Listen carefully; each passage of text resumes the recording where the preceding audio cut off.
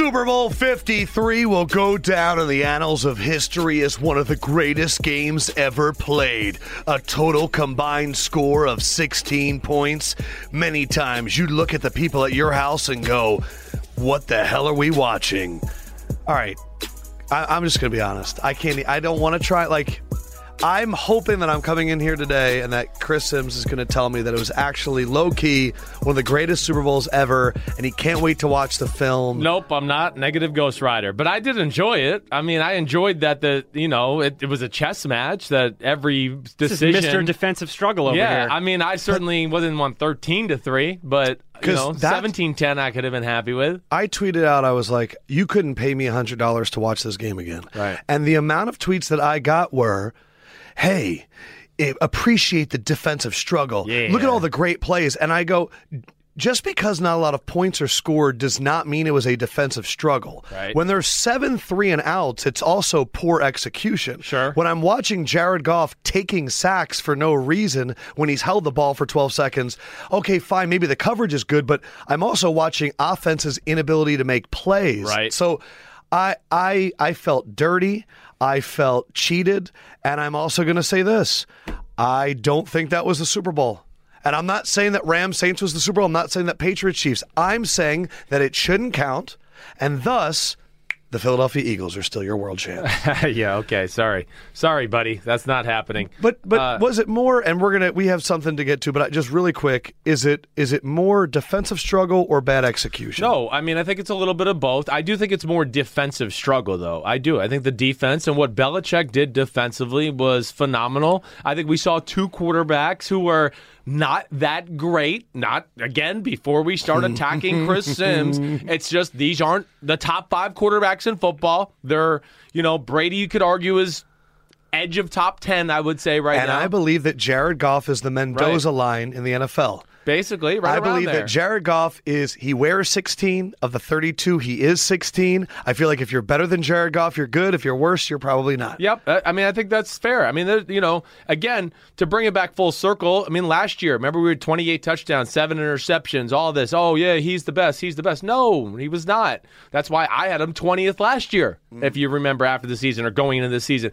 It wasn't a knock on him, but you can see once again when McVay doesn't dial up, Todd Gurley screens and the run game doesn't work, he's not the type of talent that's going to carry a squad. That's not what he's capable of. But regardless, we do have to give a lot of credit to both defenses. Of course. Both of those defenses are phenomenally coached and have a lot of super freaks. And that is what really led to one of the most boring games in the history of the Super Bowl. I'm seeing a lot of people talking about how the Patriots played a 6-by-1 up front. They did. To cover the edges is what we talked about. Yep. And then playing quarters in the back was awesome. But you look, and we're going to break down the game more fully after this, but I also thought that one team hit on their seam throws from 35 yards out, and the other team missed.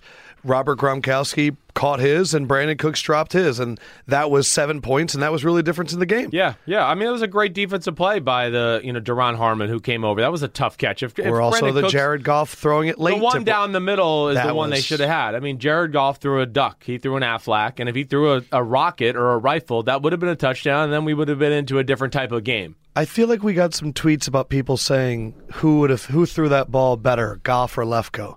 I feel like there were some of those. I feel like, look, if I could throw it 49, I could have thrown that one on a dime. You also saw your dad threw an underhand ball on the pregame show, and that thing was a piss missile. You've heard it. Yep. Big Phil can do that, man. He could legitimately throw it 40 or 45 yards. It was whistling. Yeah. I was hanging out with Travis Kelce, who was on the set when that happened. Right. And Kelce goes, dude, it was so cold. And that was a brand new ball out of the box. Yeah. He's like, as soon as he released that, I was like, I really hope he doesn't take somebody's head off. I was thinking the same thing. Because that ball out of the box is going to be a rock. Right, going to be slick, too. I want to give the most sincere thank you to a lot of the people at this company that helped us do what we did at Dan Tana's.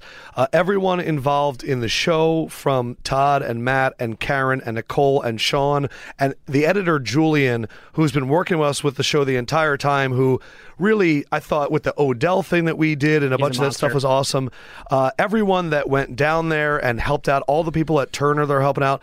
Josh, you were a huge part of it. Thank you. And going down there and finding the area and setting it all up and running show, you were amazing. Way to go, Joshy. Thank you. I want to give a super sincere shout out to Paris, who booked us so many of the guests that we got on the show. And I think part of the reason it was so different, and when I say show, I mean podcast and show, because we didn't have really any plugs.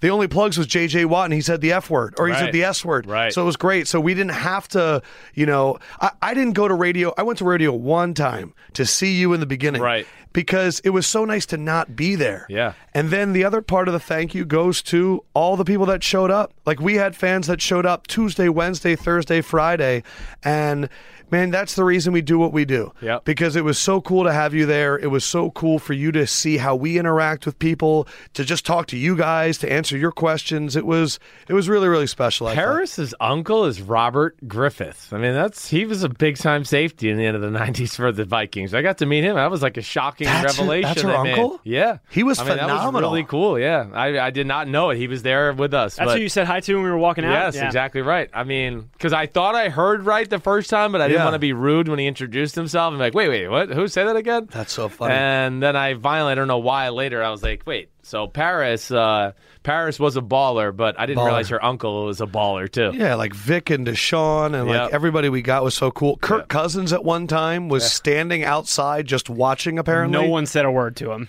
We did. We did, yeah, because we knew who he was, but he was just chilling. Yeah. He really is like if Josh was a few inches taller and we jacked. were dressed exactly the same that day, too. Yeah, I was wearing a plaid button-down shirt. He was wearing the same thing. It was perfect. He definitely made a Google document for his weekend trip there. I always look at guys like Kirk Cousins and go, like, what the fuck you doing here, man?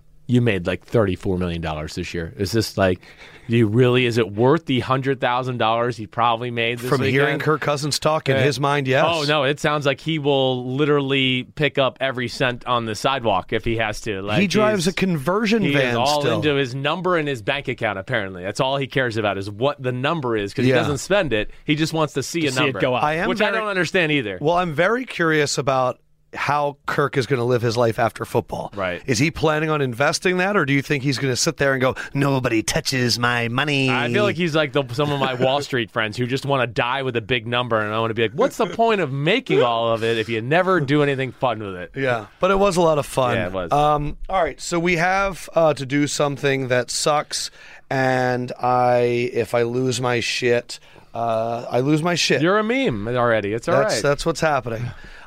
So what we had was a very special week for Simms and Lefkoe, but I also have to tell you guys that is the final week of Simms and Lefkoe. And the show that in which it currently exists is not going to be that way anymore. Simms, we all know how great he is and how hard he works and how special he is. And take a deep breath. It's okay. We're good. It's all right. We're in the trust tree together. But you've been offered an incredible opportunity. Yep. We are so excited for you, and we want you to share that. Well, yes. This will be my last week working at Bleacher Report, and I say that with a very heavy heart, of course. It's bittersweet. I'm going to announce where I'm going on Wednesday. That'll come later this week. But yes, I was offered a great opportunity.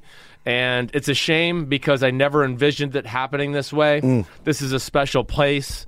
Bleacher Report, all the fine people that work here and have worked here have helped mold me and make me into what I am in my career right now, which is a guy that watches football and has a big mouth. But they gave me the jump start there. And Lefkoe, you, of course, were a huge part in that. And harvesting some of those thoughts out of my brain and making me talk and act upon them when you read notes of mine or had conversations. And Josh, of course, starting the podcast in general, none of this happens without you too. So not only am I thankful for working here at Bleacher Report, it's so sad to say to our fans and what we built. And everybody in this office at Bleacher Report is amazing. But more importantly, you two are amazing, and I hope you know that. Yeah. Like special people, special work, co-workers, I should say. And Other than Lefko being a little late, like on days today, where he wanted to eat breakfast instead of getting here on time. I was really trying to avoid this whole thing. Like if I went to a therapist later, I would go, I was not late because I just didn't want to come to work today. To be honest. Right. I didn't want to hear this shit. But either way, it was a great privilege and opportunity to work with you guys and work at this company that's Bleacher Report, which has made waves and really molded me, like I said. And it's a sad time, but also a happy time. And life goes on. Nothing lasts forever. And we're going to be broken apart. But I never give up hope that the band gets back together. I want to say this to everyone that's listening, who I'm sure is shocked. This podcast is not going to end, because what we've created, I believe, is the best community of football fans that exist. You guys are smart. You guys understand it. You're not too emotional, but you also embrace your fanhood. We enjoy having fun. And I think that in Sims's honor, we're going to keep this thing rolling. The way that I've always seen it is 33%. You know what I mean? And with Sims gone, I want to bring the homies into the fold. I want you guys to have the percentages, because you guys have always been the reason that this thing exists. So we are going to be doing 2 more podcasts this week. One more where the big fucker is going to come in here and we're going to have a good time and talk about the game more in detail and just shoot it up.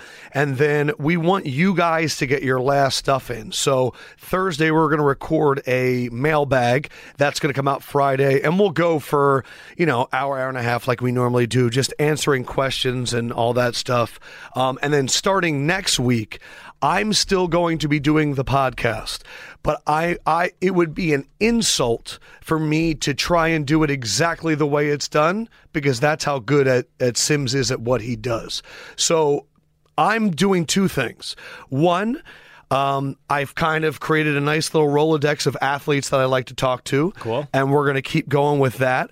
2, I think it's my duty to keep everybody informed on what's going on in the NFL. Sure. And kind of keep that going and find a new way to make this creative. But the homies have a job, and the job is to talk to me. And what I mean by that is keep getting in the DMs, keep getting in the YouTube comments. More than ever before, I am going to dedicate a lot of the show to you guys. Everything that I've ever done well in my life is by listening to people. When I blew up in Louisville and got the job in Bleacher Report, it's because I was interacting with people online. When Sims and Lefko, I think, really took off is when me and Josh truly started listening to the DMs and the YouTube comments and just interacting with you guys. So really, I'm giving you guys a lot of power right now, because unless it's Sims or Fendrick, that's really the only people I want to give it to are the homies. That's just the truth. I hear you. So if you would like to come on at another time, sure, we're going to do that. I don't think that's crazy. No. I hope all the homies out there, please continue to listen to Lefko. Lefko is as good as it gets in the business. He loves football.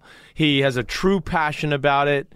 He's has a good feel for it organically anyways, let alone I'd like to think I taught him a few things to look for that are important in any game. And I hope some of the homies come over and listen to me. I can't announce where I'm going in. I have the powers to be or making 100%. Me wait. But it doesn't mean that you have to pick me or Lefko. No. We're still homies. Oh, if you don't think I'm going to be listening to Sims and stealing his ideas even when he's somewhere else, you're absolutely crazy. My number one promise, though, I will never pretend like I know exactly what's going on. Yeah. This isn't going to become Stephen A. Smith where I get up here and go on like 20-minute rants. It's preposterous. Yeah, like I'm not going to all of a sudden be like this entire podcast has been me asking you and like diving into your brain. I'm not all of a sudden going to go, it was a Cover 2 show with that's not. That's all right. But Lefko, within you doing that, a lot of the times you were able to formulate my X's and O's, weeds in the weeds stuff, and make very good common sense out of it at times where I could get lost in the weeds, and that's why you became the betting guy, and that's why you beat me most years in betting. Wow. It is. I waited so long to say this. It really is incredible that in the last game that we could possibly go. You know what, though?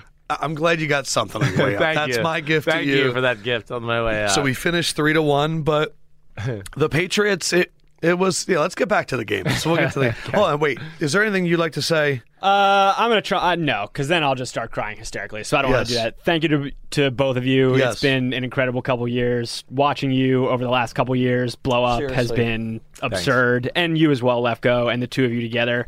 Yeah, bittersweet, but I don't want to start crying. So let's talk about the Super Bowl. Yeah. Shit. Okay. Where did you watch?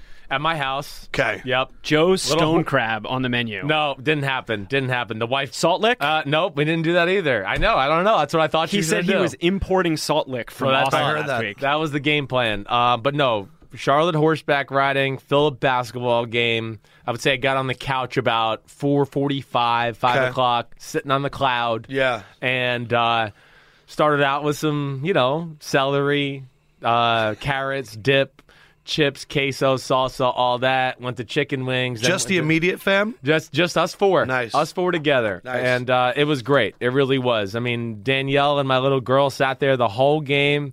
Phillip did too. Other than halftime, he went up to get a game of Madden in real quick at halftime. Hey, I wish I had a game of Madden instead of Maroon 5. That would have been great. I didn't. I thought it was okay. I don't really like Maroon 5. No, but it was okay. But I found it entertaining. I don't know. I guess my thing. Well, hold on. How did you watch the game? Well, we'll get back to halftime right after this. Yeah. I just want to know. I had my friends over my apartment. Nice. So I had about 15 people over. Right. Pigs in a blanket?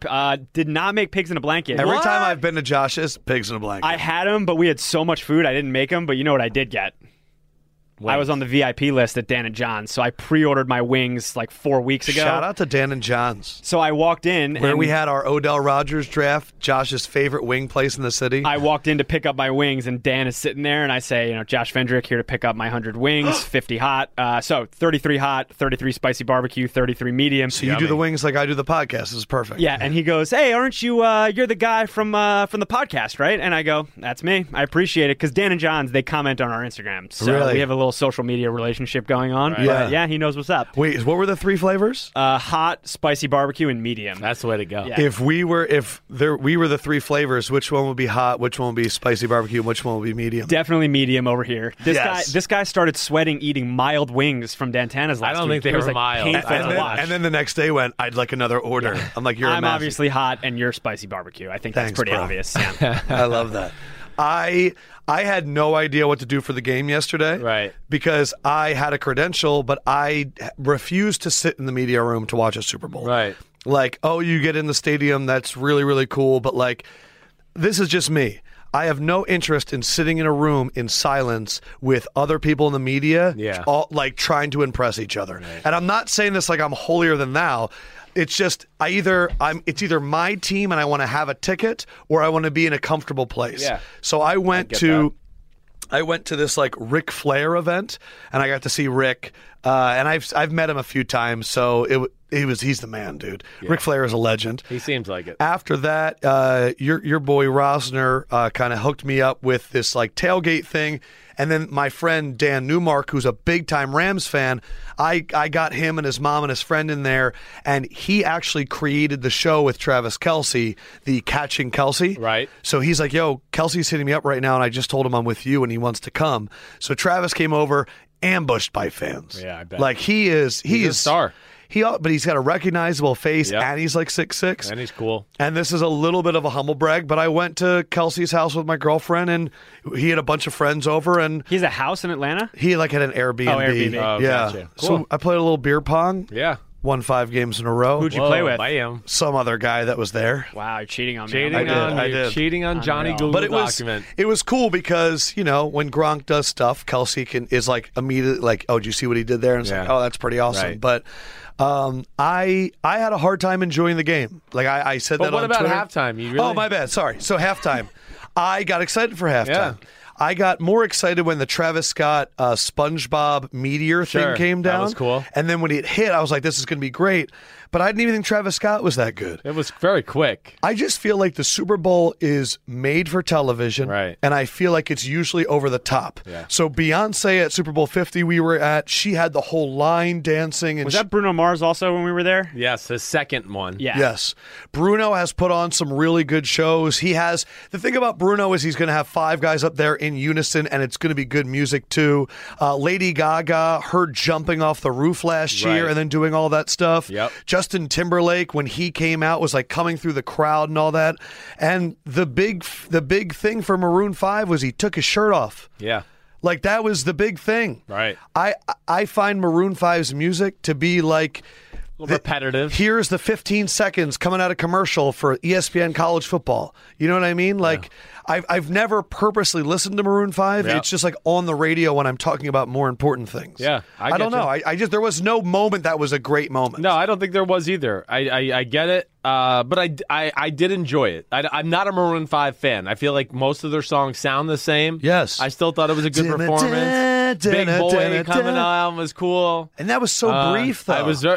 I thought they both were, but yeah, you're right. They were brief. And there was that no polarizing moment. I get that, to where you were just like, oh, wow, that was awesome, or what a disaster that was. The big moment was really, I felt like the Travis Scott entrance. But what I don't, all right, so this is just something I thought about as I was watching this. First of all, like, why all the pushback on Maroon 5 for doing the halftime show? So because of Kaepernick, I understand that. So from the but why does Justin Timberlake not get it last year? Because he's just cooler? No. So the real thing is last year's Super Bowl was in -24 Minnesota, where there's not a lot of African American culture. Right. Atlanta is the culture. Sure. And they picked a group that is completely neutral and has no, it's just completely disconnected. And this was a time that a lot of people thought for them to reach out and either get an outcast or someone that's true to Atlanta. Because Atlanta has a culture of music. There's no music in Minnesota. I mean, Prince was in Minnesota. Yeah, right. But he was like one guy on an island. Motown, Detroit, or anything like that. Houston, Atlanta. I'm just saying that, from someone that went to the parties last week and saw the performers, it was some of the biggest names that I've seen at a Super Bowl week because everybody wanted to be in Atlanta. Yeah. Like, this is a story you'll like. Saturday night, I went to a club called Compound. Yeah. Compound is like outside Atlanta. It is so Atlanta that I saw 2 women riding on horseback to the club. Wow. I was the only white guy in the entire club, and there were thousands of people, Sims, to the point where Odell was in another room and he saw me. And he double-taked, and he went like this. He kind of what up? And he went like this, and he kind of was like, what are you doing here?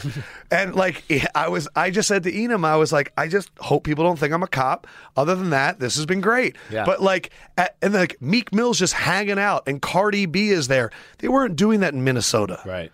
I also got to see your boy. I met Kyle Shanahan for the first time. That's good. You got to see him. And he got to watch Lil Wayne. Yes, right. And I'm telling you, he is a stan. Yeah. He is a super fan. Yes, he is. At the end, I looked over, and Jed York is there too. And I'm like, oh, Jed must love this, a Millie. Jed York loves a Millie. He has had no idea what's going on.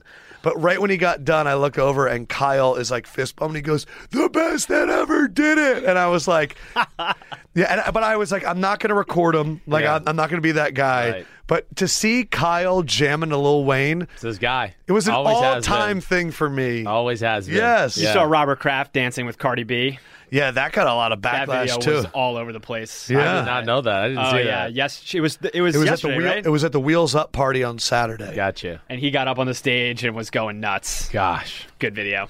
Yeah. Sounds good, but I'm at the point of my life where my couch on Saturday night was way better than all that. I'm pretty much there. I'm over that. You're over the hill after this week? Was there ever a time, though, where you were like, I still feel like I kind of want to go?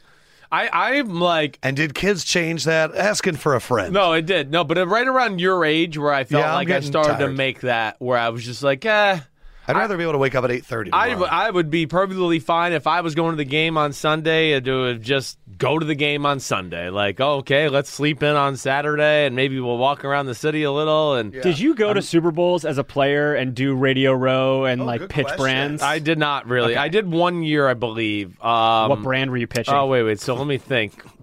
I don't know if I actually went to Radio Row though and had to do it there. I don't think I actually did that. I went to Super Bowls and was paid to show up at a few events and answer questions and autographs and things like that, but not you weren't pitching Old Spice. No, I don't think I got to that caliber of a player to where they were like, we want you for the whole day. Yep. And we're going to pay you all a shitload of money. Yep. No, I never got that. Those are for the special players in the NFL. I got another pretty cool story. Yeah. So that Friday night, I hosted an event event with Adrian Peterson and David Johnson. Right. And again, Adrian Peterson almost broke my hand, but he was wearing this jacket that had this like fur boa like built into it. Yep. And I was like, bro, where did you get this jacket? And I was wearing that maroon velour shirt, and he touched Your me. favorite? He goes, where did you get this shirt? And I was like, Adrian Peterson just touched me. But I asked him at one point, you'll appreciate the story, I go, what's the hardest you've ever been hit in your life? And he said, I know exactly the play. He said, we got the ball on the 4-yard line and we're playing the Ravens. Right. And he's on the Vikings at the time. Right. And he hits a hole and he goes, I'm Adrian Peterson. Here's a hole. I'm on the 4. I'm walking into the end zone. Right. Like he said it like that. Right. And he said he started to come up in his stance. And he got depleted, and his feet come off the ground, and he had no idea what just happened. And when he looks up, Ray Lewis is right over him, and he goes, do not start getting up until you cross that line. And Peterson goes, and from then on, I stopped him, I go, you're telling me that like 7-8 years into your career, you got hit by Ray Lewis and completely changed your philosophy of goal line? Right. He goes, I never got up again because of Ray Lewis is in the back of my head all the time going, you better not get up. Yeah, right. I was like, that's an awesome story. You mean like get up, like start, like what do you start like rise? Yeah, almost. Start right. like kind of like grazing into the end zone and all that stuff. Yeah, you'll learn your lesson the hard way there. It's like Cam learned it a few years ago against the what was that, the Falcons? When he got pumped right in the face. He was dancing in and Deion Jones side ear hold him. So when the game starts, Sims has a belief that he's going to figure out who he's rooting for after about, 5 minutes of gameplay. Right.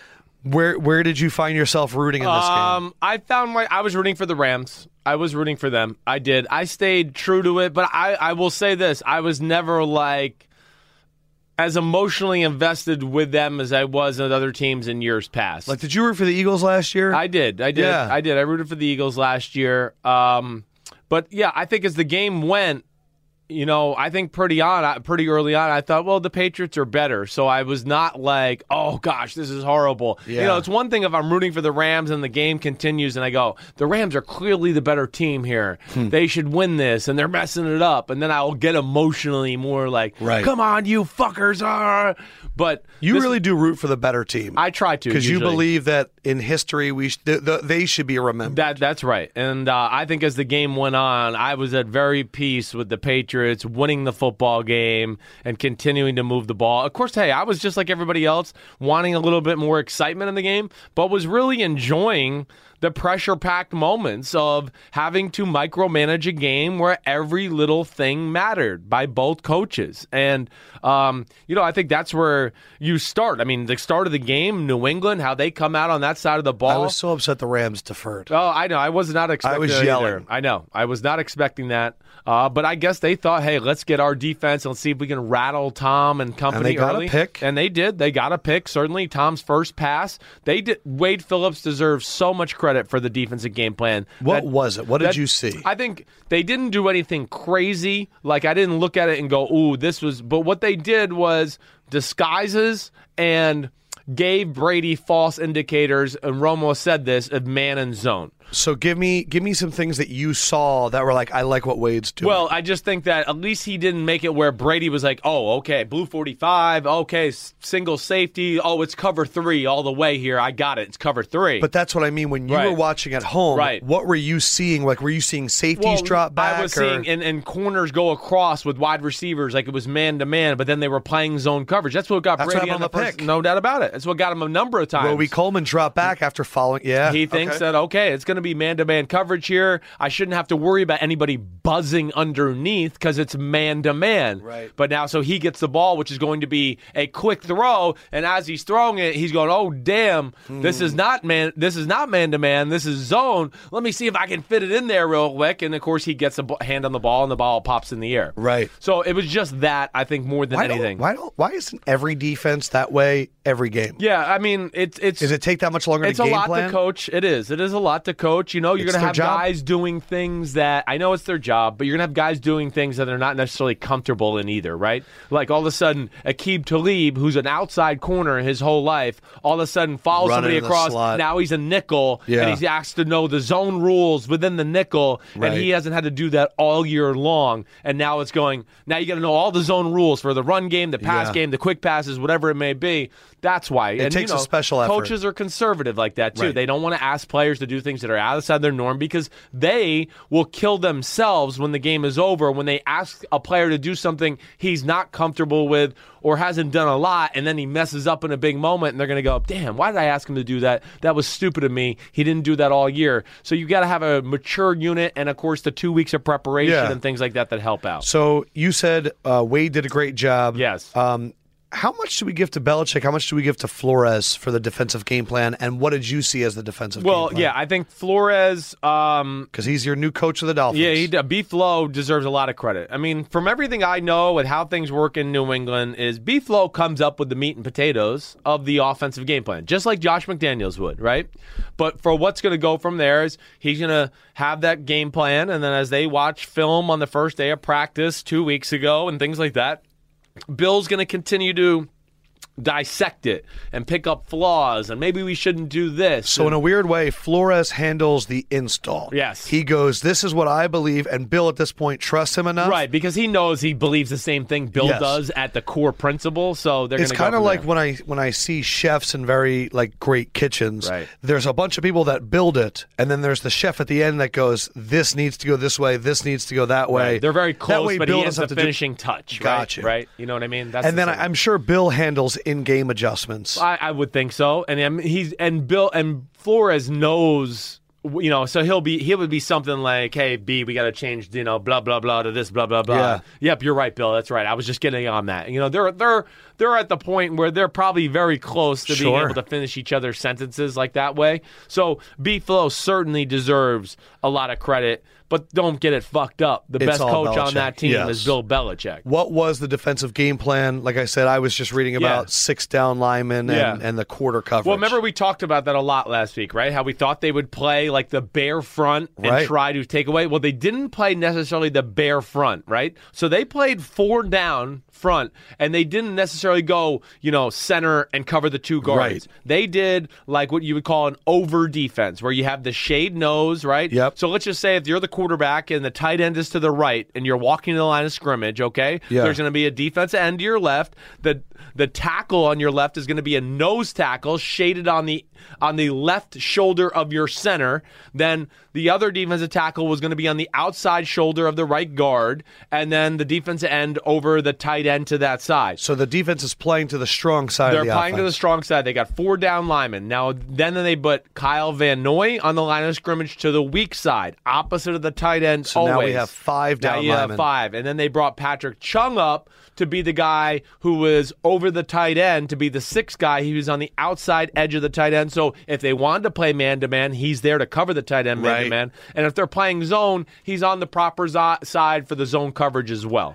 And I also read a lot this morning that this is very similar to what Patricia did to the Rams in Week 13. I think it's very similar to what they did. And it was very effective in that game, very effective. Too. And what they did... Yeah, what does that do to the Rams offense? Well, so this is what it does to the inside. First of all, you got the guys outside, like Van Noy and Chung, right? So now all those speed sweeps... They have enough speed to catch them around the edge. Or see it coming, because there's nobody really blocking them. They're kind of free. So if they see it coming, they're going to cut it off and make you cut inside. And they're both 2 very good read and react players. Phenomenal. IQ is off the charts for football at their position, both of them. It's so fun. Remember when the Eagles had Chung and he was so bad? I know. It's just more proof that in no other sport is coaching more important. Yes, coaching, knowledge of the... That's why it's Belichick. Yeah, that's why it's not Belichick. Just it's Belichick. Right, exactly right. So they do had the that. 6 guys. 6 guys, right. And then what was behind them? So, but let's go to the front 4 first, because this is where I thought it was really cool. So now you have those 4. Now, what did it do to the other 4 guys? You have the 2 guys on the edge, Van Noy and Chung, right? Are going to try to funnel. They're basically the edge setters. Yes. So now your defensive ends don't worry half about setting the edge. You want to run inside inside zone, they can kind of attack and collapse the lanes for the run. Is that right? why Romo kept drawing straight lines? A little bit, and yes. kept going, they're just going to come up. They're just going to come up. They did not do their normal New England, let's two gap and read it. They kind of played, let's go to the one gap and be aggressive and collapse the inside zone running scheme. I feel like you've said this. That's the way to defend the Rams for a long time. It is. It's a way to defend a lot of these type of running teams. It's really, New England didn't do this against Kyle Shanahan and the Falcons. That's why they got torn up in the run game a little bit. Because they were trying to two-gap. And they just left too many holes. So I bet you that was part of their thinking, too. Like, damn, they're going to try to do some of those runs. So we have to just play single-gap integrity defense. And then off of that, hey, we saw man-to-man for the majority. The interesting thing I thought with the man-to-man was they went Gilmore on Cooks, just as we expected. They went J.C. Jackson on Gerald Everett.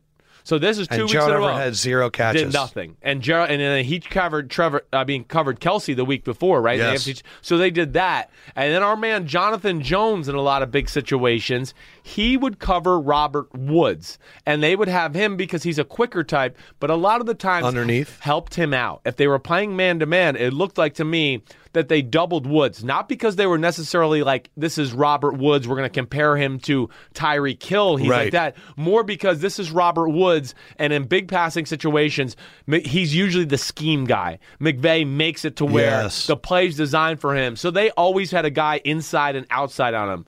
The Patriots also played probably more zone than I saw them play all year. But why? Because, one, the run game we talked about. And my guess would be Belichick knows the areas of the field that McVay wants to attack. He probably had a good feel for the areas, exactly right. And the other thing is, Romo hit on this, and I know we've talked about the tight splits of the receivers, right? When the receivers are really in tight splits and it's they're hard close, to play man-to-man. Hard to play bump, right? Because the guy goes across the formation, all of a sudden you run into your linemen, the linebackers, everything becomes a natural pick, right? Yeah. So I think Belichick saw that and said, why would I do that to my guys? And he goes, I think I have a good feel for what this guy calls. Exactly. And now he can drop people in the right areas and not be picked in case they try to do too many man-to-man type concepts. McVay came out and took the blame and said he got out-coached. He's the man.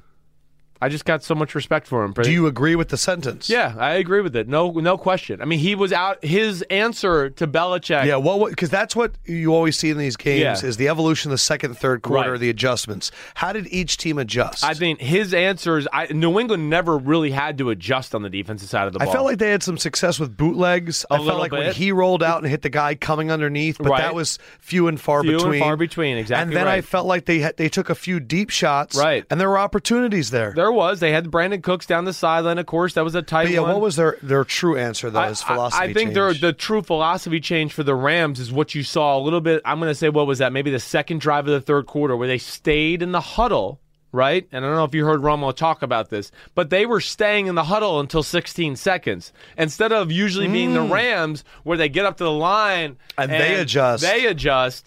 They basically said, you know what? We're not going to let Belichick They're adjusting better than us today. Wow. And they're on our stuff. So let's just stay in the huddle, and when we break, let's get up there and see if our pace can confuse them. They did this a little bit in the Saints game finally when they turned things around. Right. Let's stop their communication. They obviously have a good game plan. Let's see if we can get up there, and now with the pace, we can fuck their talk and communication up to where they'll mess something up. Of course, that did not happen, and I'm also thinking they probably had to do that. Why? Because it was a damn Patriots home game. That's why. I was walking around the stadium, and it was 12-1 Patriots fans. My friends from Boston in the stadium. Might be 100-1. They thought it was like definitely 80-20 for sure. You know, I had two friends who texted me like pregame. One was like, it's 80-20. And then the other friend responded on group text going, I don't think it's even that. I think it's 90-10. Yes. You guys brought that up to Melvin Ingram just about the Chargers and how he's not fueled by fan noise. And he acted like it was no big deal. He was like, we're the same players. He did say, though, about how it's a benefit. He said it would be a benefit, but he didn't make a big deal about it. He was just when Sims said it would be so great for your team because you'd be able to pin your ears back, that's when I felt like he looked at us and was like, Dan, then that would help me out. Sure. Yeah, that would be nice. I just felt like he almost downplayed it when it really is a big deal. He's just not going to make any excuse. Gonna, He's ASAP. I mean, and he just don't squad give a any place. Yeah. Bolt he really is or don't bang. That's football Bolt gang players, and don't bang. He's not going to make excuses. Right. That's what a real football player would do. It's just what they do. Okay, no, we got a shitty crowd, and that's so what, and we're just going to have to play. Squad any place. All right, so that was the adjustments, and then how did Belichick and the offense adjust to what Wade Phillips did to get their touchdown in the third quarter? I think fairly early on. And they started breaking some long runs, too, towards the end of the game. Right. And I think fairly early on, when they realized, okay, Brady threw an interception.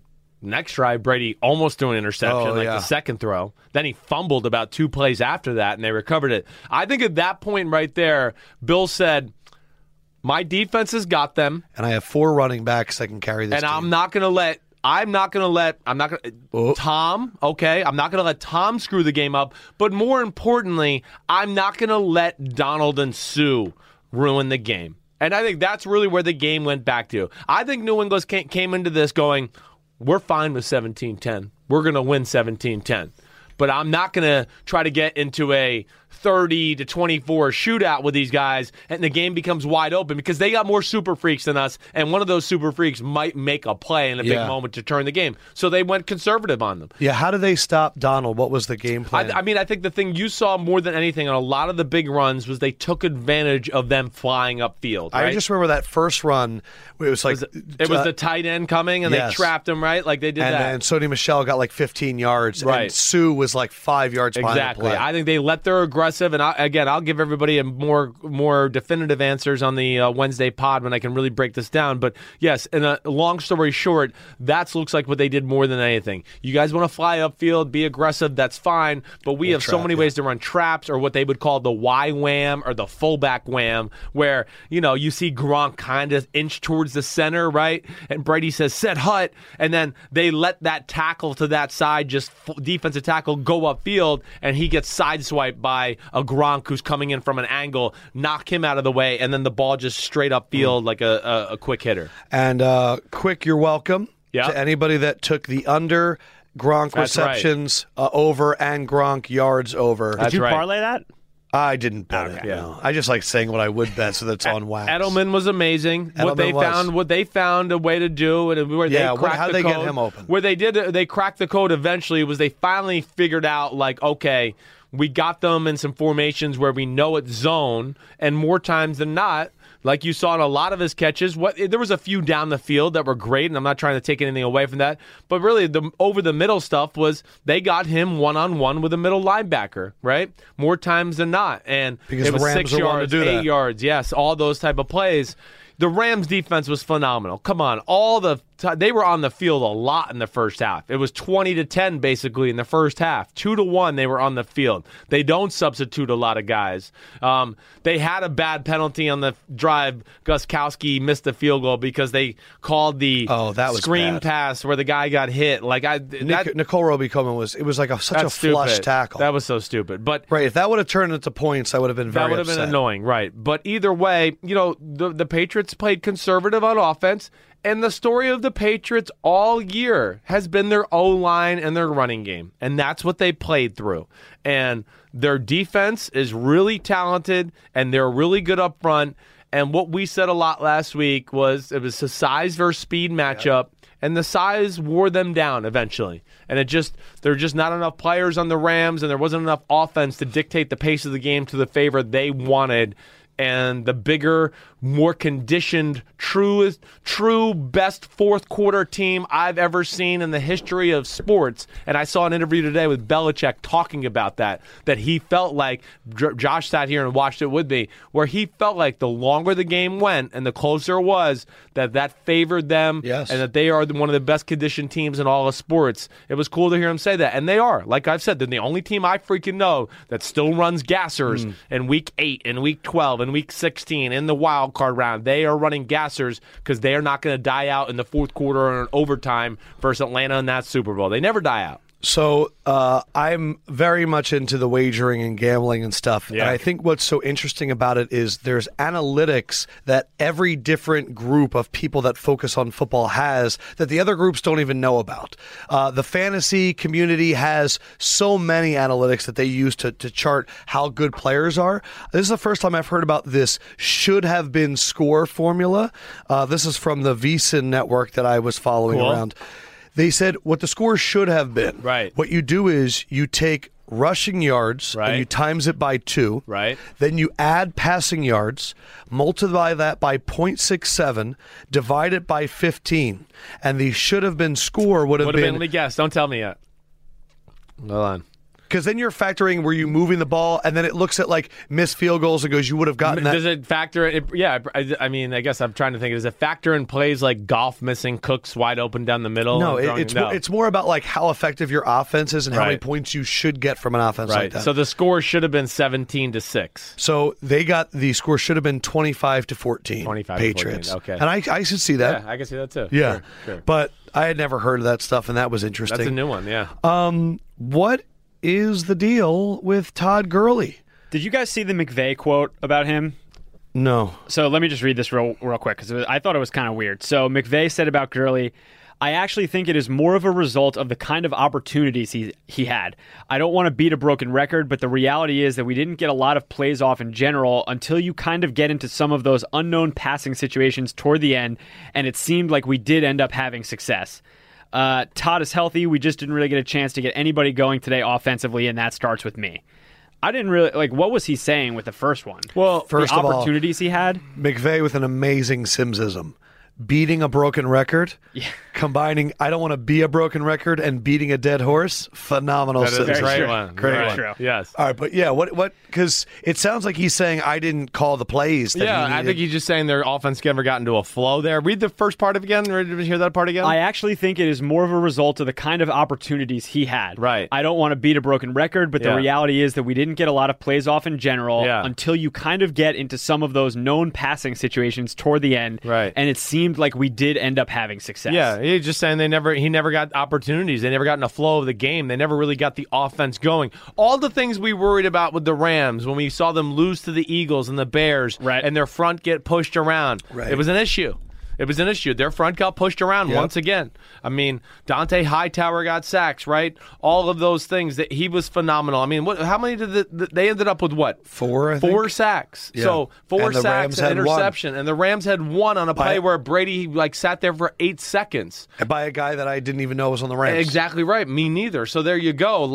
I mean, it just showed you again the greatness of that New England offensive line, how talented they are. But yes, their offense never got going. Belichick was all over everything they wanted to do. And Gurley, hey, he obviously does not look totally explosive 100% to me. Maybe that's the total of the season caught up to him.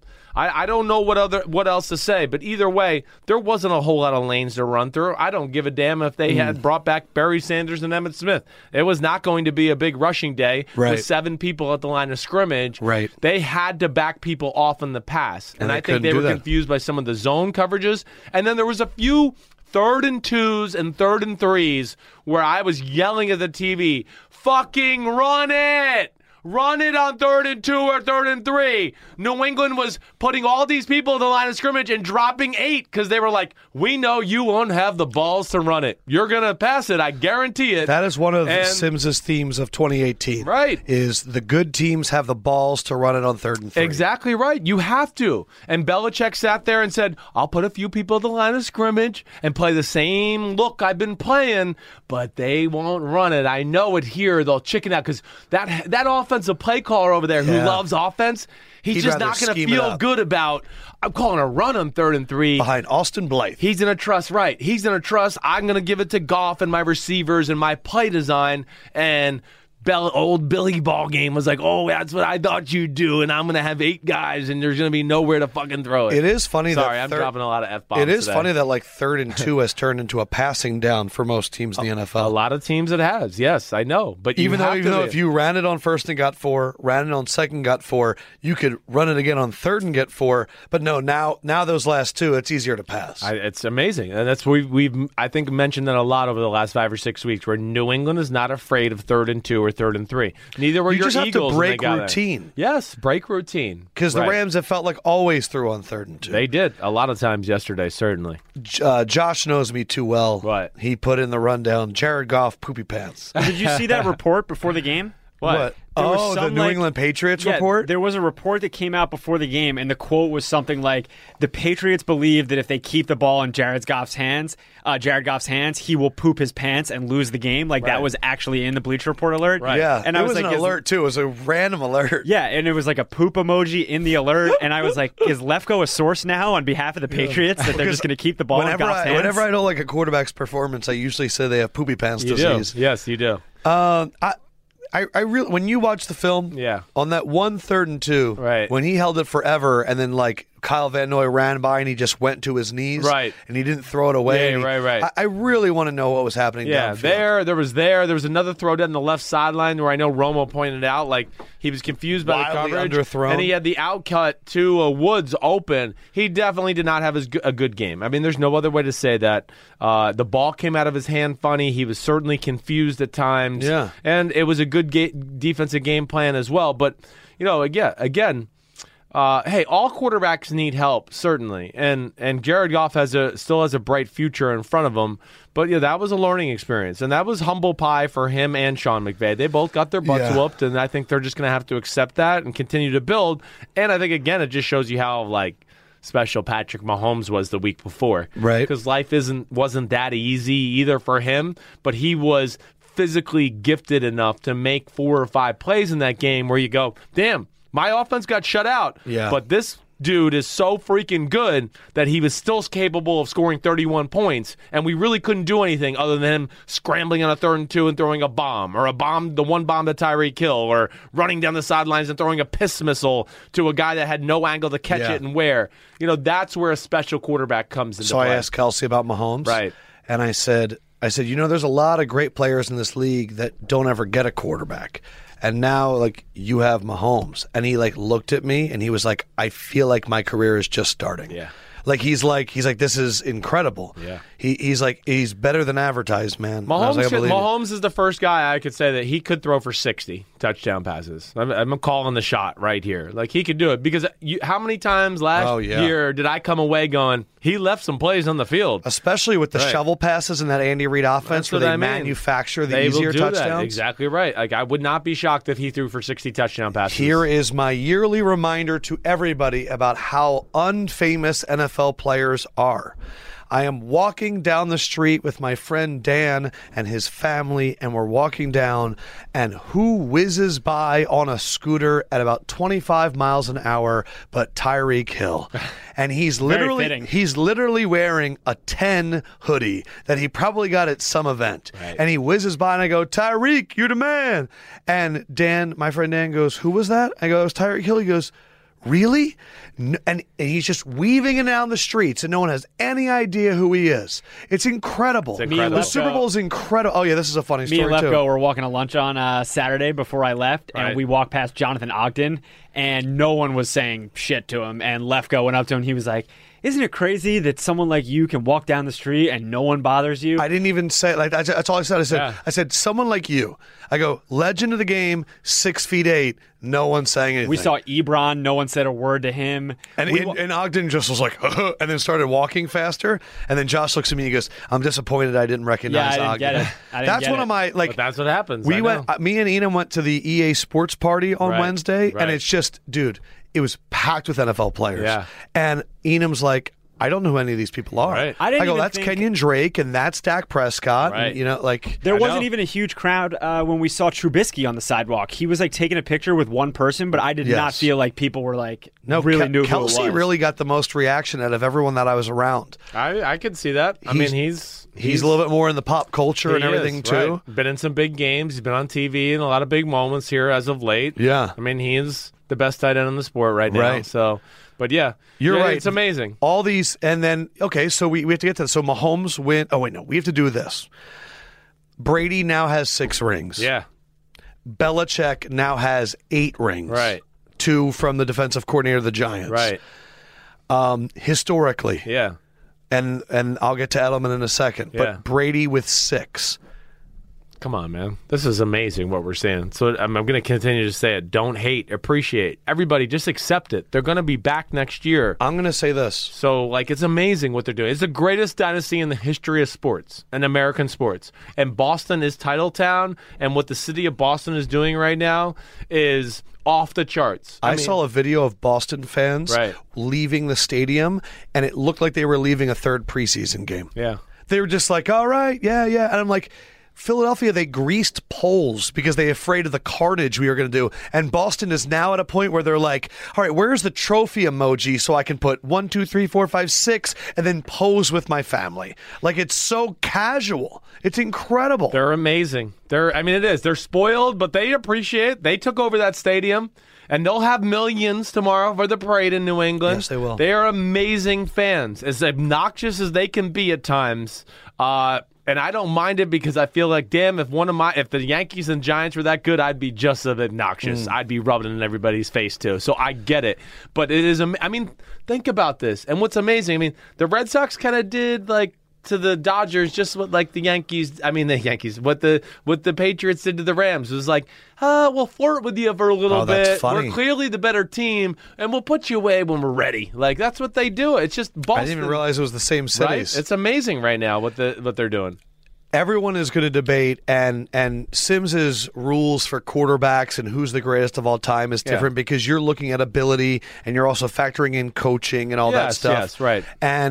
But I would say that in terms of playing the quarterback position, Tom Brady is the best that's ever done it. Sure. I understand what you're saying. In terms of the mix of the intellect, the comfortability, the consistency. I get it. Because whenever I hear from elite athletes, they say that the number one thing that we always talk about is consistent greatness. Right. And for him to do it this long, it's like LeBron. The fact that these two athletes, and I bring in Roger Federer, right? Just to this era, there's a few guys in different sports that have done it for so long, right? And to be at that level for so long is insane. Yeah. I will say this, because it's so hard to separate Brady and Belichick, even though I give 75% to Belichick, is when you think about the greatest teams, there's always the bracket of the beginning of it to the end. Yeah. So the Packers, it's going to be sometime in the 50s to sometime in the 60s. And then the Niners, it's going to be sometime to the 80s until the very beginning of the 90s. Right.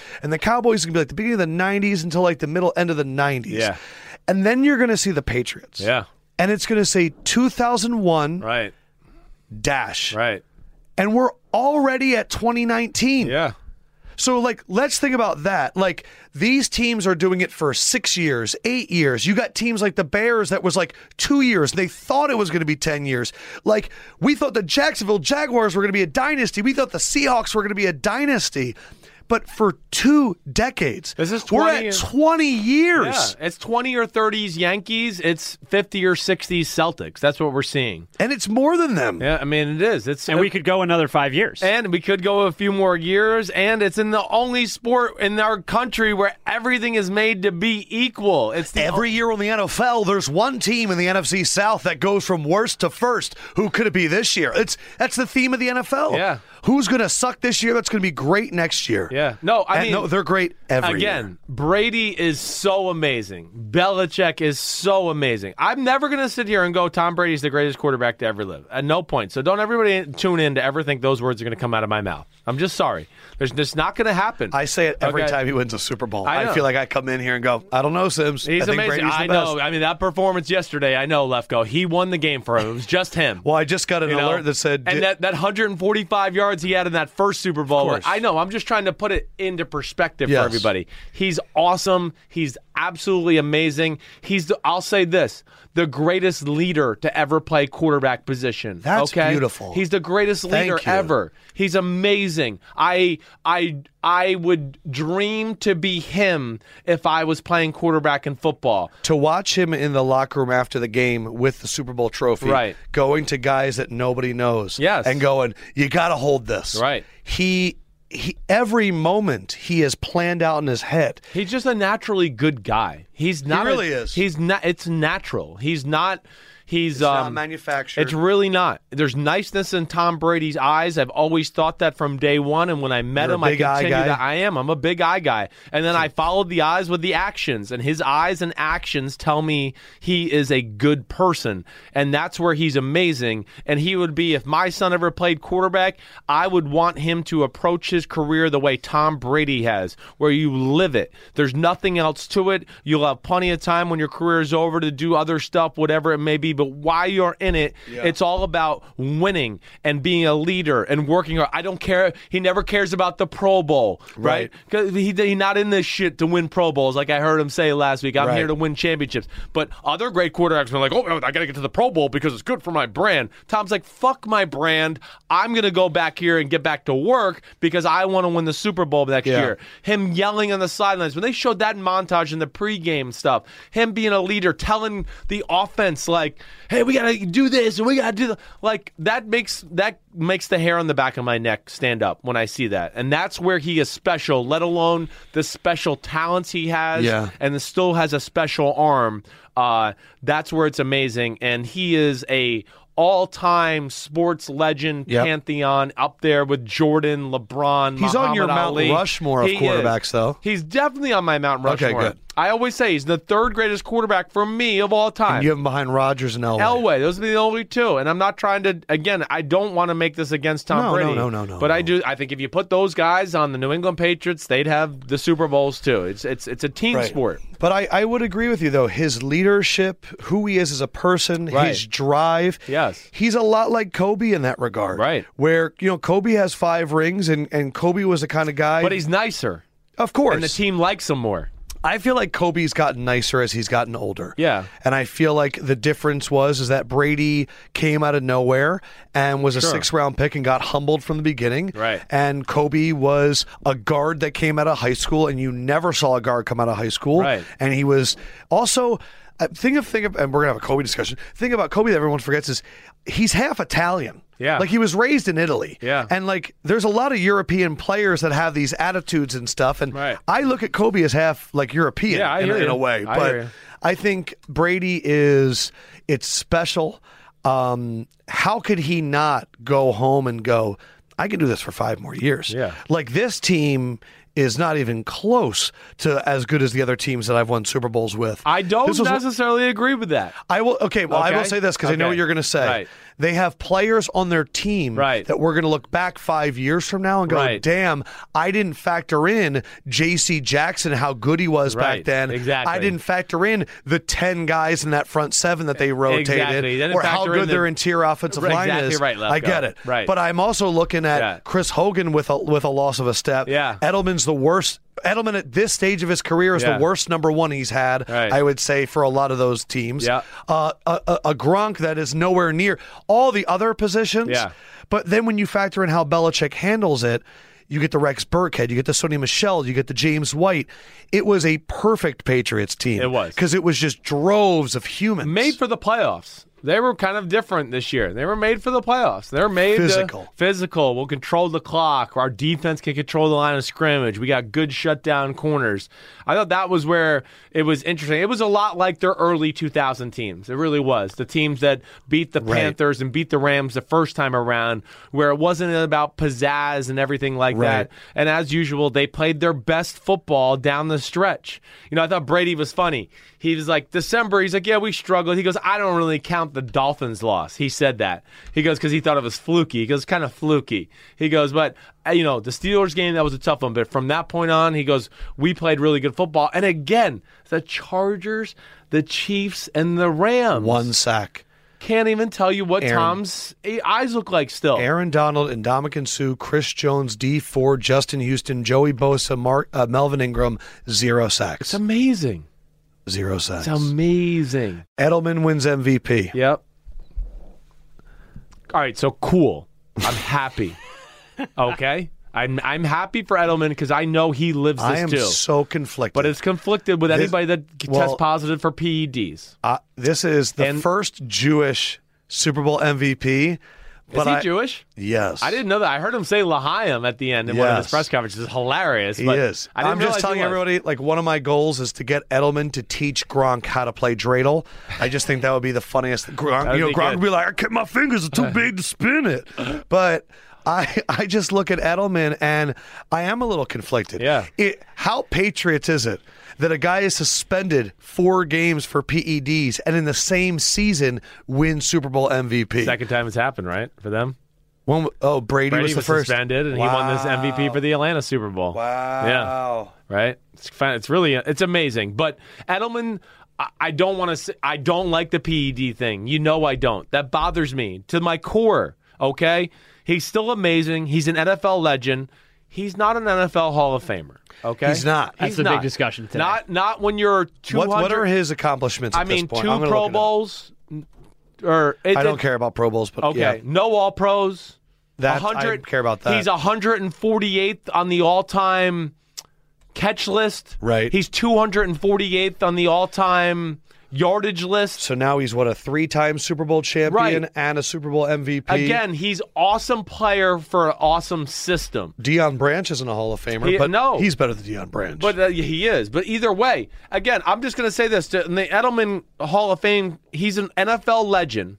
And he's going to have moments where his name is going to come up, as you would say, in the story of the NFL because of the great catch against the Atlanta Falcons. Unbelievable. And the shot he took against the Seahawks where he was concussed and still got the first down. Now that I say that, he was so huge in all 3 Super Bowls. No doubt. So you got that. Because he really was the guy in the Seattle Super Bowl. He was. I mean, especially, again, that was 20-10, the great Seattle defense. So a 10-point lead in the fourth quarter, and it was Edelman and Brady making plays. Wow. But to that, okay, so yes, he's amazing. But again, man, there is so many great receivers on this list of Hall of Fame line right now. I mean, great receivers.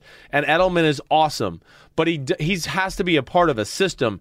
Edelman's not like Antonio Brown or Odell Beckham Jr. or Julio Jones, where you just go, again, line up outside, and if the best corner takes you, you'll beat them all game, or they'll have to double team you. No, that's not what he is, but he's still really good. Let me play devil's advocate here. The Hall of Fame is not for the best athletes, regardless of scheme. The Hall of Fame is about the contributions to the game. The Hall of Fame is for the best players ever, and there's a lot of other players you could put in Julian Edelman's position, and they would have that same success. Yeah, but the Hall of Fame is about what you win and what your statistics are. They don't bring you up and go, he had a shitty offensive coordinator for 16 years. I get that, but you don't just get to go in because your coach designs a play where you're wide open in the middle of the field. I'm just saying, so in his 3 Super Bowl games, he did not play in the one game against the Giants in 2012. Look at his career rankings. But here's what he did in the Super Bowls. I'm just saying what he did in the Super Bowls. Yesterday, 10 for 141. Yes. Seattle, 9 for 109 and a touchdown. Right. Atlanta, 5 for 87 and one of the biggest catches of the game. Yeah. So that's what I'm saying, though, about the Hall of Fame. I'm not ranking wide receivers,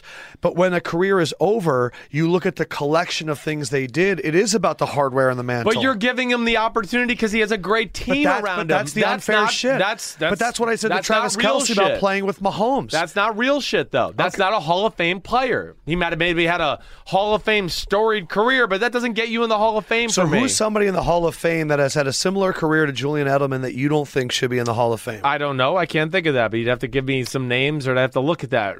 People that were part of a system, I guess. You know what I mean? Can you tell the story of the NFL without Julian Edelman?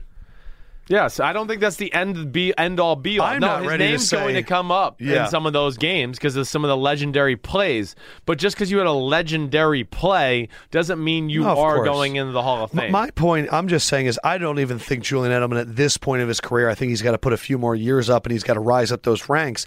I'm just saying, though, when it comes to the Hall of Fame, they just bring up statistics and they bring up accomplishments. Right.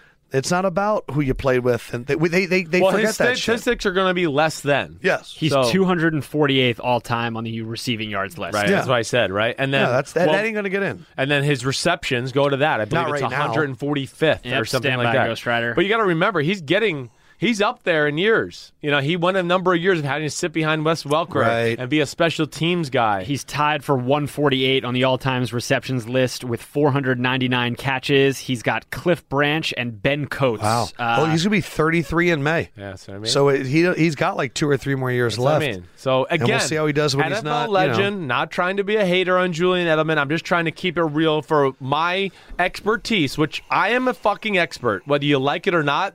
There's nobody that's followed football as hard as me since 4 years old. There might be a few that can compare, and they're up there with me, but I'm just telling you, you ask any of my friends or family, history of football, pulling up numbers, pulling up players, I'm pretty damn good, okay? He'll be in the Jewish Exponent Hall of Fame for Next sure. to Bernie Kosar. L'chaim. Yeah, and Sandy Koufax. But he's amazing, and that's all there is to say about that. That trio, Brady, Gronk, Edelman, Yes. that's a Hall of Fame trio. That's special. That's one of the best trios we've ever seen. You talk about guys that get the most out of their ability, Yes. live the sport, clutch in big moments. Yes. Man, Gronk and Brady, of You know course, what I are like, first too? ballot They're Hall of all Famers. boys. They're boys. And they are all psychopaths. Yep. And They live it. they live it. Yes. They really do. It's every day. It's about getting better. I'm going to eat this. I'm going to work out that. I'm going to think about this, whatever it is, and that's what I love about them. All right, we were talking about the Hall of Fame. Do you have the class that went I in can this pull it year up. for the Hall Stand of by. Fame? What was really cool was we did 3 interviews. And again, I'm going to be putting these interviews out in the upcoming weeks. Right. But we did a full one with Champ Bailey, a full one with Ty Law, Awesome. and a full one with Ed Reed. Awesome. All 3 got into the Hall of Fame. Yeah. So the Sims and Lefko blessing, I think we helped. Yeah, So good, the class good. this year, Champ Bailey, Pat Bolin, Gil Brandt, Tony Gonzalez, Ty Law, Kevin Mawai, Ed Reed, and Johnny Robinson. Yeah. So what was really cool, if you were following Bleacher Report's Instagram, and I believe we're going to have more videos coming out of this, is we had access to a number of these guys to see our good friend David Baker, Andre the Giant 2.0, knocking on the door and like saying hi to people. And Ty Law was the coolest. I thought Kevin Mawai was the Oh, coolest. yeah, he was great too. Kevin Mawai broke down. And the thing is Ty Law and those guys, Ty Law got emotional too because he didn't get in last year, and that was great. Champ, I could feel it, like the weight came off his shoulders. Ed Reed came out there like, I'm ready to go. Yeah. But that's Ed Reed. He knew he was getting in. Yeah, of course he did. But it's the guys like Kevin Mawai. I always say this. There are certain guys that when they're still playing are often referred to as future Hall of Famer. And we say this as though it's guaranteed. And boy, does it happen to offensive linemen a lot. Alan Faneca, it was said about him all the time, and we're Steve still waiting. Hutchinson, there's a little logjam at O-line. Yes. O-line, the guards. But when they were playing in year Yeah. 13, it was future Hall of Famer Alan Faneca, and now this guy's waiting. Right. Kevin Mawai had to wait. Yeah. You played, I believe, with Kevin Mawai in Right. Tennessee. I just remember every time playing Madden and going, if I'm the Jets, I know I got 98 overall Kevin Mawai at center. Best for like a best decade. lineman I ever played with. I mean, that's not debatable. I saw him do stuff in that He's year. so skinny now, too. With that Chris Johnson team and CJ2K and how he handles people. You know how I always used to talk about how like you get underneath the Yeah. center and you go, can this guy really snap me the ball and block that Yeah. guy, that freak that's in front of me that's 320 pounds? And he was amazing, and he could do it any which way possible. He was like the crafty veteran that had Yeah. every move in the world, the toughness. And I've told you, nobody in that – we had some bad mofos on that Tennessee Titan defensive team.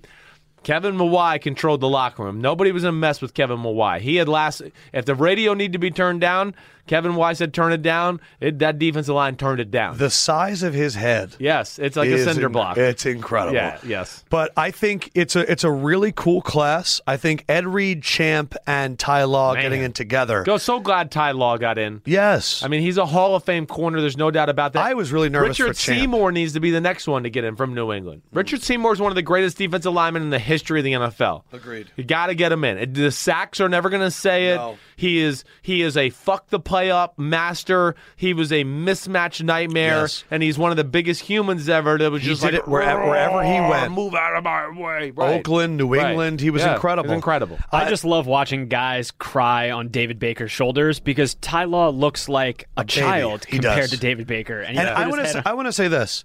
David Baker does an amazing job at capturing the moment. Think about this. David Baker was also the guy with his white gloves that took the ball from Drew Brees and said, "We will put this in the Hall of Fame. We'll take care." That man, when he says, "We're gonna capture your legacy forever and keep it in 10 for safekeeping," it's beautiful, and he cares about it, and I think it makes the thing so special. But Pat Boland's family, congratulations to them. It stinks it was posthumously, but the three corners, Kevin Mawai, who am I missing?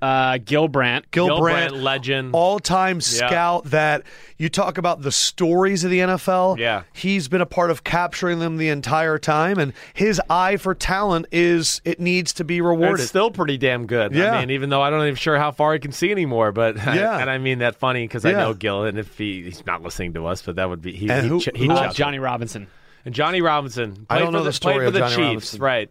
I had to look it up too. I was like, wait, but played for the Chiefs. I think it was before they even won a Super Bowl. I'd have to look that up. He's 80. He's 80. He was born in 1938. 1938. Was he on the Chiefs team that won Super Bowl IV? Let's see here. So he played for the Chiefs from 1963 through 1971. Okay, so he made that team because that team won it in 70. And he was on the Dallas Texans from 1960 to 1962. Well, that became the Kansas City Chiefs, the Dallas Texans. There we go. So okay. That's right. Awards yes. are official. Yes. Patrick Mahomes, as we told you all year, MVP. Well, not as we told you all year.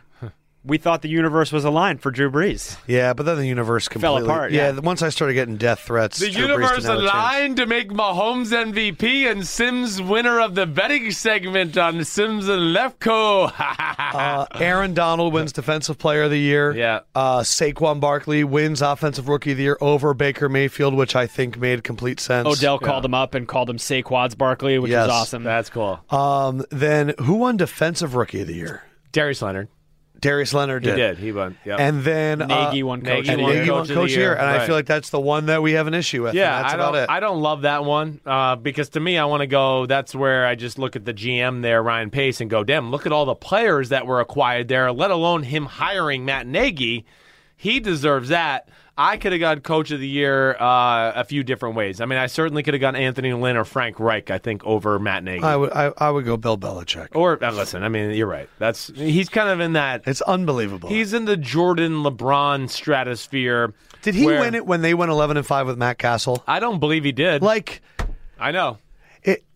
I know. You know what? I was going to say this when we talked about the Edelman MVP. Yeah. Maybe they need to open up coaching to the MVP. Because the MVP of last night was Bill Belichick and Brian Flores and what they did. That was a historic performance by a defense in the year of, points, 54, 51, offense, fantasy's awesome, fantasy, receivers, 5,000 yards, let's throw it. And New England just said, up yours. Defenses struggle. Mike Smith was Coach of the Year in 2008. Wow. Okay, Michael Turner. Disrespectful to the Belichick. But to that point, that's why I don't think it was a great Super Bowl, though. Yeah, I hear you. And the reason is... It wasn't. There was never the big adjustment that showed me greatness from both teams. Right. One team came out there with a game plan, and the other team couldn't adjust to it. And I find great Super Bowls are when it's a constant chess match. I hear you, man. And that, to me, was I made one move, and then they couldn't figure it out for 60 minutes. And as we're recording this, it's official. The new head coach of the Cincinnati Bengals is Zach Taylor. Yeah. And I think it's very interesting the day after this young wonderkin has taken over the NFL and caused Matt LaFleur, Cliff Kingsbury, and Zach Taylor to get head coaching jobs, that offense was held to 3 points. He's going to go, I knew Sean McVay, but I didn't make this game plan up, Cincinnati fans. This was all Sean McVay. I didn't do it. Right. But, yeah, it is very interesting. It was a culmination that did not match what the rest of the season was. That's right. It was just very atypical for this type of season. Yes, it was. It was atypical, and I'm still not worried about Sean McVay. The body of work still says he's special. They played They got cold on offense as the year went along. He had to manage the team a little differently. Their offensive line got exposed a little bit.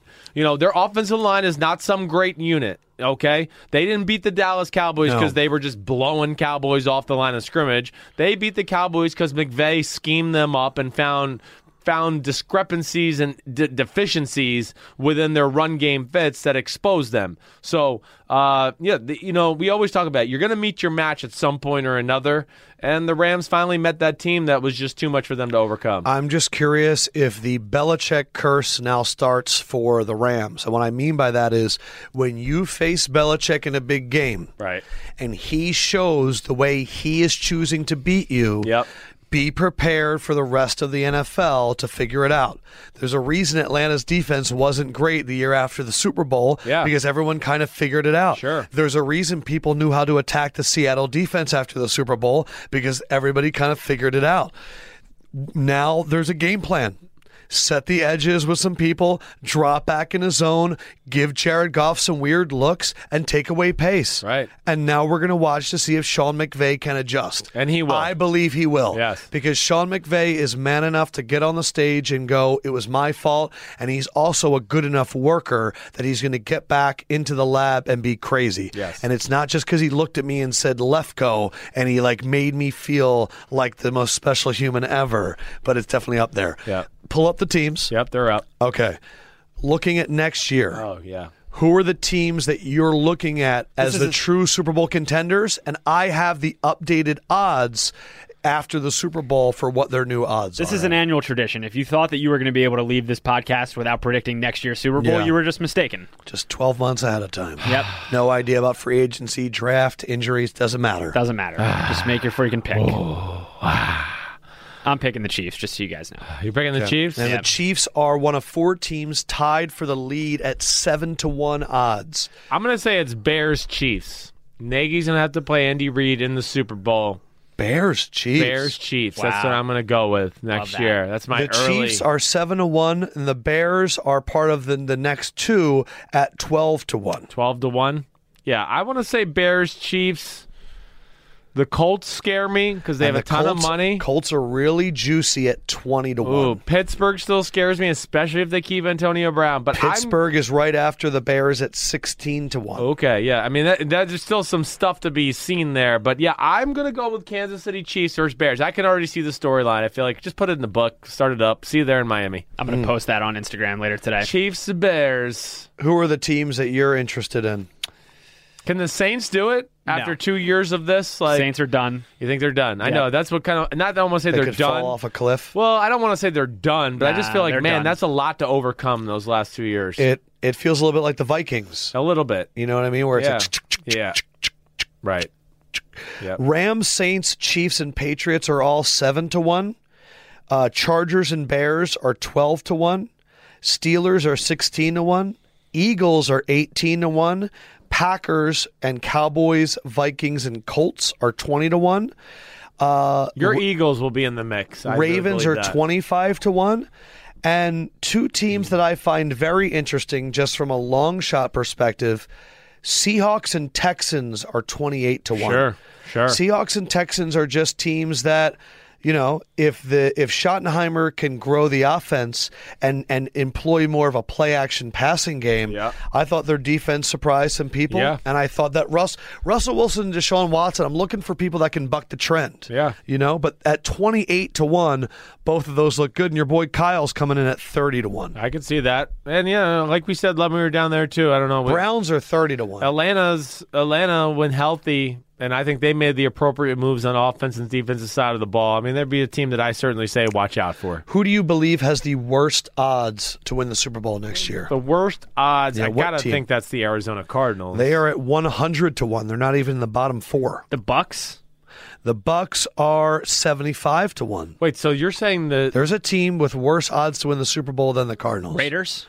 The Raiders are one of the 125 to the 1. Bengals? Raiders, Bengals, and Jets are all 125 to 1, but there's one team at 150 to 1, and that is your Brian Miami Flores-led Miami I Dolphins. was just about to go there because we don't know who their quarterback's going to be. Don't know their quarterback, their coach, Yeah. their whole team I is in wonder if disarray. that'll change again here shortly, I'm sure. Maybe. Once they figure it. Once they get Nick Foles.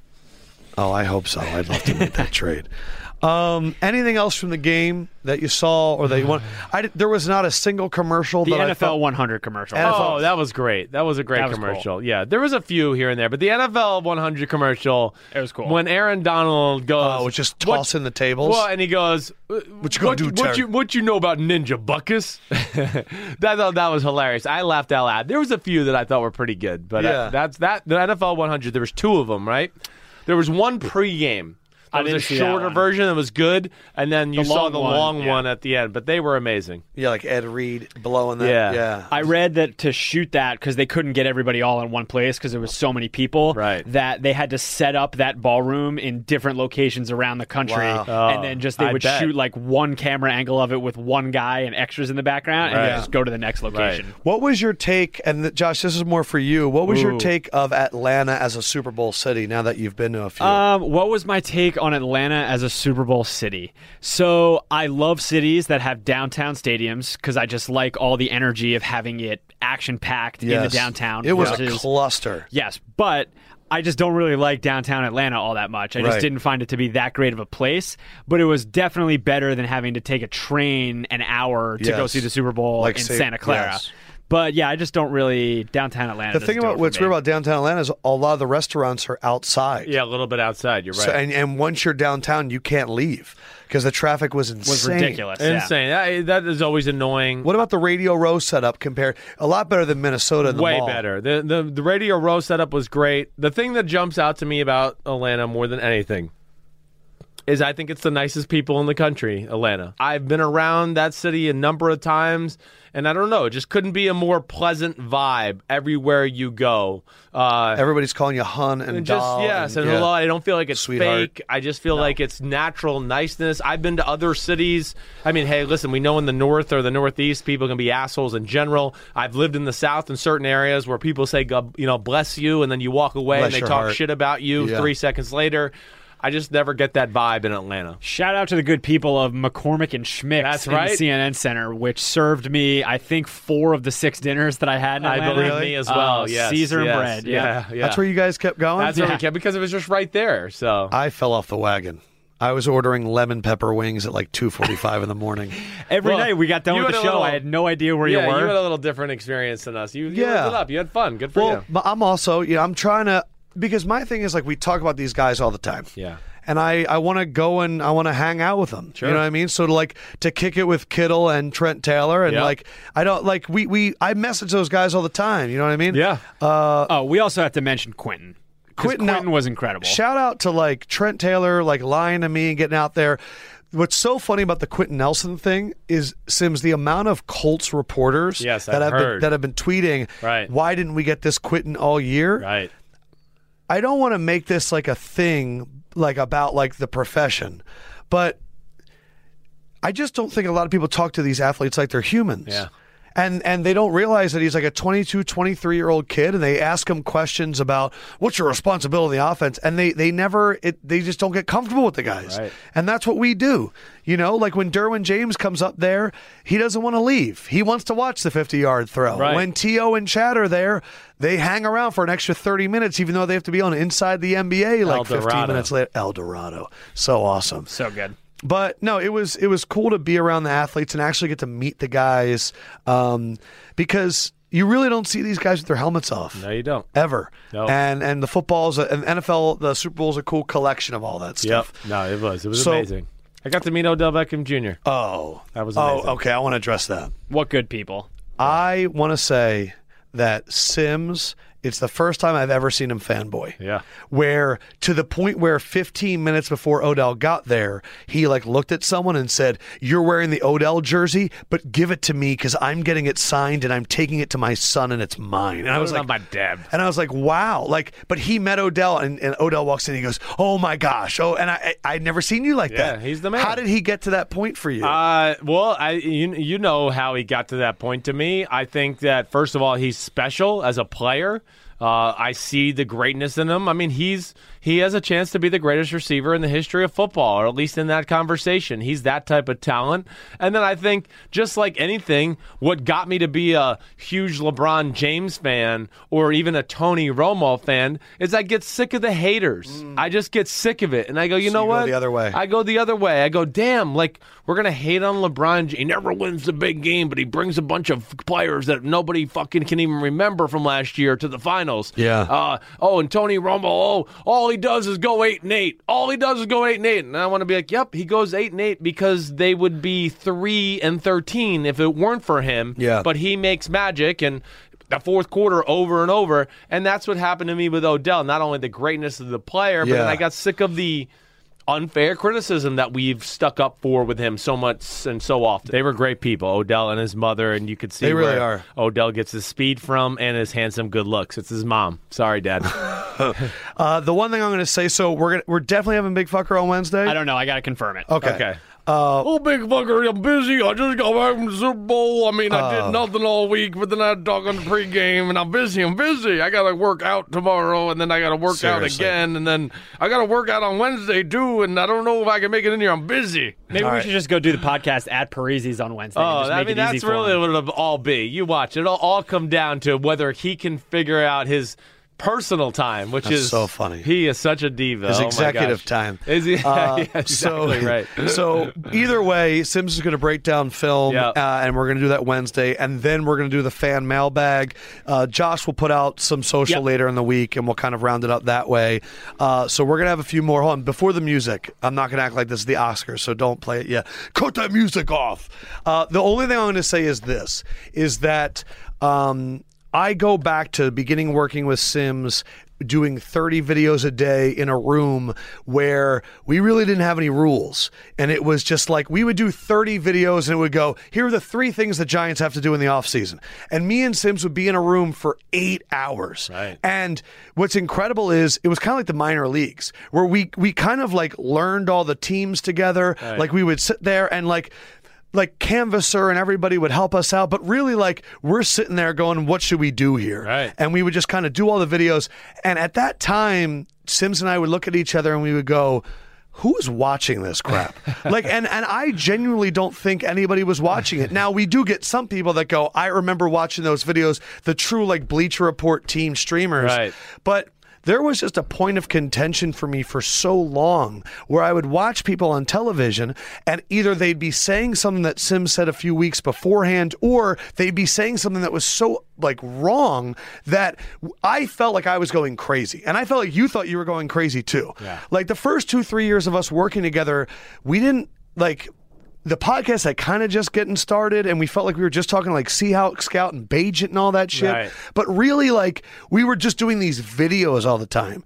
And now I look back at that time and go, what a waste. But I'm so happy that that I wasn't crazy. Yeah. You know what I mean? Yeah. Like, I genuinely believe, I know, I say this all the time, that no one can watch more film than Sims because there's only a certain amount of hours in the day, and that's what you do. And you're amazing at it. Thank you. We're going to announce on Wednesday where you're going and all that shit, but so happy. I love you too, man. Proud of you. I didn't say it, so you technically said it first. That's all right. So I love you too. I love you. I love you. I love you. And I love when your upper lip gets big like that. I'm it's one of my favorites. It's all right. One of my abilities. I cried yesterday for the Super Bowl, if you make you feel any better. Yeah. When they started singing the national anthem and I saw Brady, like his eyes get teary. Yeah. Damn, you didn't get it on camera? No, but my kids, they get such a kick out of it when I get emotional over the stuff like that. Yeah. Right. No, but I mean this. I look around the football space, and this is unique, but you are unique. Thanks, man. I'm excited. You're unique.